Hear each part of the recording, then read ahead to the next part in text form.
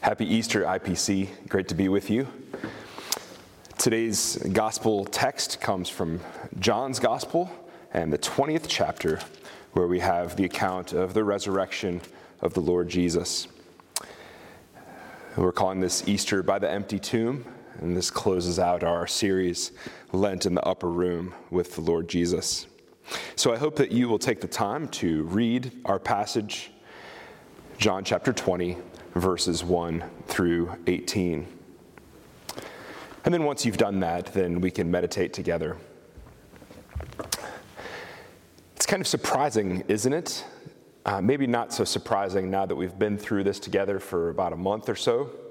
But if I'd have asked you in February, would you be surprised if we didn't meet together on Easter? You would say, "Are you kidding me?" It's a little surprising to have Easter online, isn't it? That's because our expectations for Easter are completely different, right? Our expectation is what? It's to be in a church building. It's to hear brass, trumpets, and all of that. It's to have our best clothes on. It's to be among lilies and to hear the familiar stories of the resurrection. We don't want surprises on Easter, do we? We want what? Well, we want Easter. We want Easter like we always get it. Surprise. Easter's not going to be familiar to us in the same way this week, this year. Mary Magdalene, in our passage that we've read, she also didn't want any surprises that Easter morning. But she got two, at least. And maybe it's the case that her surprises will become today our surprises on this surprising sort of Easter. So let's look at the surprises she experienced that first Easter, one by one. Surprise number one for Mary Magdalene by the empty tomb. Mary Magdalene, who is she? Well, she's a follower of Jesus among many others, including women. And in fact, in the Gospels, she's mentioned more times than most of the disciples are mentioned. So she's a prominent disciple of Jesus. And she was probably wealthy and most likely helped finance quite a bit of Jesus' ministry. That is to say that she cared a lot for his success, for his well-being, for his mission and ministry. And now, even after Jesus' death, she still keeps caring. After all, the day after the Sabbath, the sun hasn't even come up yet, and she goes to the tomb. She has bought expensive spices to apply to Jesus' body. And that's her mission that morning. Well, she's about to be surprised, isn't she? There's a miniature surprise here, surprise 1A, if you like. Here in verse 1, Mary was surprised, of course, what? To find the stone that had been rolled away from the entrance to the tomb. And she was, of course, surprised then to see that the body of Jesus was also missing. But really, she's not that surprised. She's more kind of like annoyed. Can't they just leave my Lord's body alone? Good grief, just let the man rest in peace. And so, verse 2, she heads back to John and to Peter, and she tells them what she thinks has happened to the body. They have taken my Lord away, she says. John and Peter hustle off to see what has happened at the tomb. They see the tomb is empty, except for folded grave clothes where the body used to be. And then eventually they leave. But it seems that Mary Magdalene, verse 11, stays behind. And here we kind of zoom in on her, and she's overcome with grief. She's not leaving that tomb, it seems, until she finds out where the dead body of her Lord is, so that she can complete her duty to him. She can care for his body even after his death. And as she's looking for his body and interrogating people about the whereabouts of his body, she's crying, she's weeping, we read twice in the course of just one verse. And at some point, she looks into the tomb, and she finds what we're told are angels sitting there. And she doesn't realize that they're angels. She's too overcome with grief. "Why are you weeping?" they ask her. She tells them once again. She says, "They have taken my Lord away." Do you see where Mary Magdalene is at this point? She has followed this man around. She's called Jesus Lord and Rabbi. She's also called him Messiah and Prophet. And maybe most significantly for us this morning, she's called him Friend. But now he has been violently killed by religious people and by politicians. And now all she can do is weep and try to care for his body. But the body is missing. And so on top of her grief, now she's full of this feeling of helplessness because she can't do the one thing that's left to do, the one thing she thought maybe she could still do for Jesus. Think of the tragedies in this coronavirus pandemic, people who have lost friends and family to this virus. Think how awful it is not just to lose someone, but how frustrating and helpless it must be not to be able to show them the love and the care and the respect in their final moments, and not to be able to say goodbye with a proper funeral. Well, that's how Mary Magdalene feels. For her, it's no consolation to see angels hanging around an empty tomb. She can't even tell that they're angels through their tears, or through her tears. And now it's no consolation for her to bump into the gardener, verse 15, either. She can't recognize who the gardener actually is through those same tears, verse 14. Well, the gardener asks her, "Why are you crying?" Second time now. And then for the third time, Mary announces the problem. Someone, they, or maybe you, Mr. Gardener, have taken away the body of my friend and my master. For goodness sake, would you please tell me where the body is? Just let me grieve. Now, in John's gospel, Peter has his threes. 3 times the rooster crows right before Peter realizes that he has betrayed the Lord Jesus, just like Jesus said that he would. And then at the end of John's gospel, 3 times, Jesus asks Peter after his resurrection if Peter really loves him, before Peter's heart then breaks. So here's Mary Magdalene's own 3. 3 times, Mary Magdalene complains. She complains that someone has taken away a dead body and that she just wants it back so that she can care for it. And then comes Mary Magdalene's own moment of realization, her own surprise. Mary. It's my name. It's his voice. It's that unique voice. That voice that I know so well. It can only come from the larynx of the body of this one man. This body, in fact, that I was looking for, the body that I was planning today to anoint and embalm. That body, that man, is standing right here calling my name, changing my life, changing the course of human history, changing even the fabric of creation itself. Mary. I wonder if you have heard Jesus call your name. You know, I think some of us are waiting for something spectacular. The appearance of an angel, maybe. Oh, if an angel shows up, then I'll believe. Then my life will change. Then I will stop grieving. Some of us say, well, if I could see Jesus, that would change everything for me. Well, look at Mary Magdalene.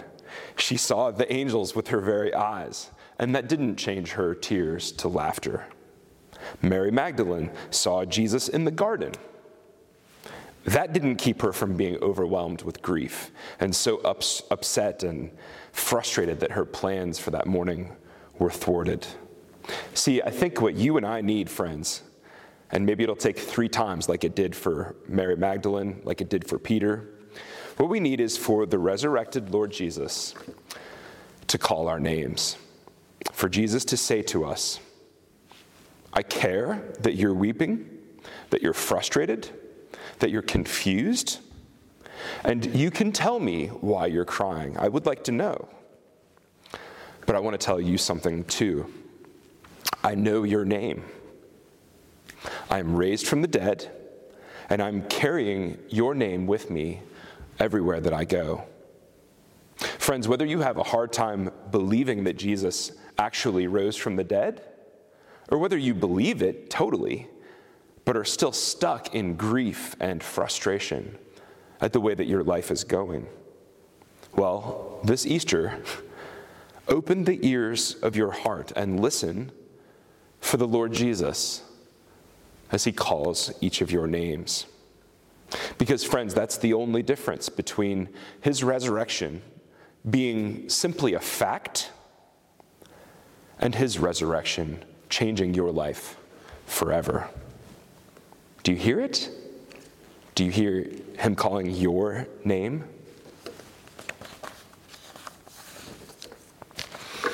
Well, that's surprise number one. Mary Magdalene hears Jesus call her name. The next surprise for Mary is, I think, probably strange for us. Look at verse 17. She sees Jesus. She turns toward him. And what comes out of Jesus' mouth? Do not hold on to me, Mary, because I'm going. I'm ascending to my Father and your Father, to my God and to your God. Do not hold on to me. This seems like the weirdest, coldest thing to say, right? Jesus has been her friend. Why is he saying that she should not hold on to him? It makes no sense. She's been looking for his body, for this body, and now she's got it, and it's alive. And she can't hold on to it, to him? This is so strange. What's going on here? Well, a truly great military commander, can they be friends with the people they command? Yeah, they could be. A good military commander has a great warm relationship with the people they command. They can even be friends. But sometimes, though, a soldier needs a general and a commander more than they need a friend. Even with my children, this is true, right? It's important that I joke around with them, that I tickle them, that I tease them, right? But sometimes I've just got to be their father. Like, who else is going to be their father if I'm not? And sometimes I have to be their pastor, too. I was thinking about my best friend, Rob, and how much I admire him. I really wish in this presidential election season, I really wish that somebody like my friend Rob was running for president of the United States. I would gladly allow absolutely everything to change about my relationship, my friendship with Rob, in order to stick him in the Oval Office and have him governing my country to bring all of his wisdom and his compassion and his courage, not just to the U.S., but to the world. I'd be glad for that. Look, this is weird, but Jesus is tender to Mary. He's intimate. He calls her by her name, Mary. His own familiar voice is recognizable to her. It is the same Jesus. It is her friend. But what Jesus is saying here, and what I think Mary realizes quickly, is that the kindest thing that Jesus can do for Mary is not to just stay around and hang out and sort of go back to just being friends. The kindest thing that Mary can do for Jesus is actually to release him to do what he's always been supposed to do.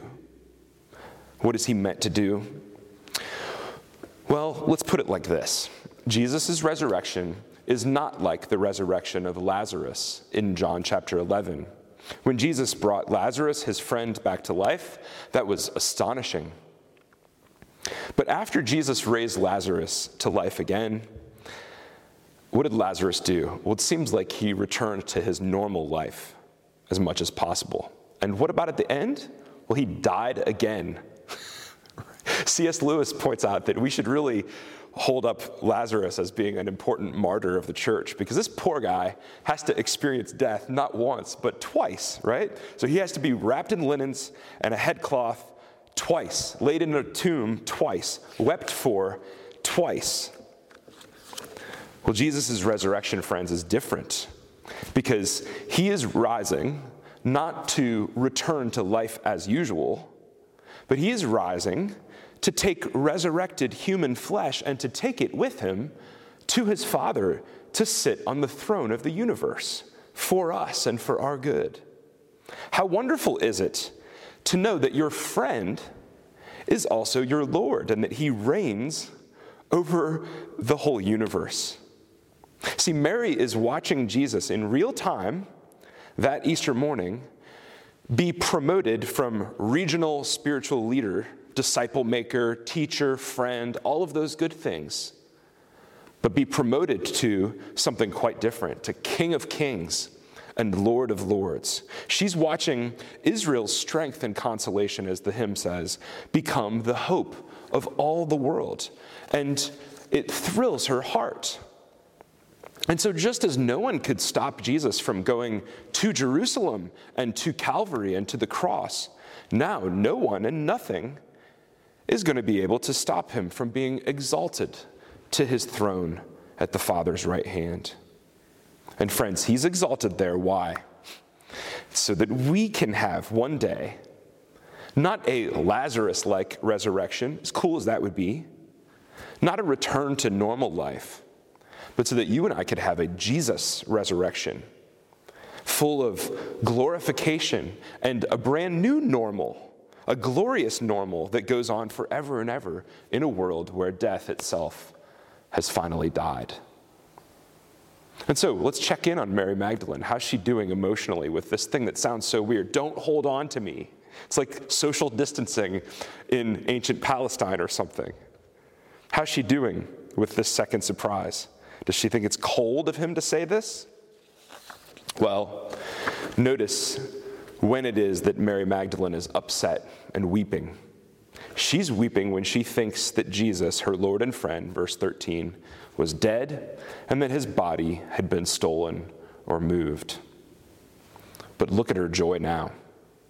After Jesus says, I am alive, now let me go to my Father and to yours, to my God and your God. Her frustrations are gone. Her tears have turned to joy. And now she races with excitement back to the disciples to proclaim, I have seen the Lord. The one who taught us to pray, our Father, is going now to his Father so that you and I can experience Jesus' Father as our Father. Friends, when Jesus says, before raising Lazarus to life again, when he says, I am the resurrection and the life, what he means is this: I'm not just someone who can bring a dead person back to life for a while. I'm not just someone who can live on in the memory of my followers. I'm not even simply somebody who can resuscitate a corpse or whose corpse can be resuscitated. Rather, he says, I'm the resurrection and the life. I made life. I am life. And even though I'm willing to carry your sin all the way to my death on the cross, there is no grave that can keep me in it. And now, if you belong to me, there's no grave that can hold your body down either. Your resurrection is guaranteed in mine. Your glory is guaranteed in mine. And your eternal and abundant life is guaranteed in mine. When I rise from the dead, Jesus says, and I go and sit at my Father's right hand, I take you with me. And one day, I will also raise and glorify your whole self, spirit, soul, and body, so that you, as a full person, will experience the fullest imaginable life with me, the resurrection and the life. Just like Jesus asked Lazarus' sister that day at Lazarus' tomb, he's asking us today. He's asking you today. Do you believe this? And just like Jesus told Mary Magdalene next to his own empty tomb that first Easter full of surprises, I've ascended to my Father, who is now your Father. I've ascended to my God and to your God. Go with joy, he tells us. Tell brothers and sisters, I'm risen. Well, friends, he is risen, and he's ascended, and he is exalted. Jesus in our flesh, risen, glorified, and full of abundant life. And that life, friends, is yours today as you live by faith in the Son of God who loved you and gave himself for you. Amen. Happy Easter. He is risen.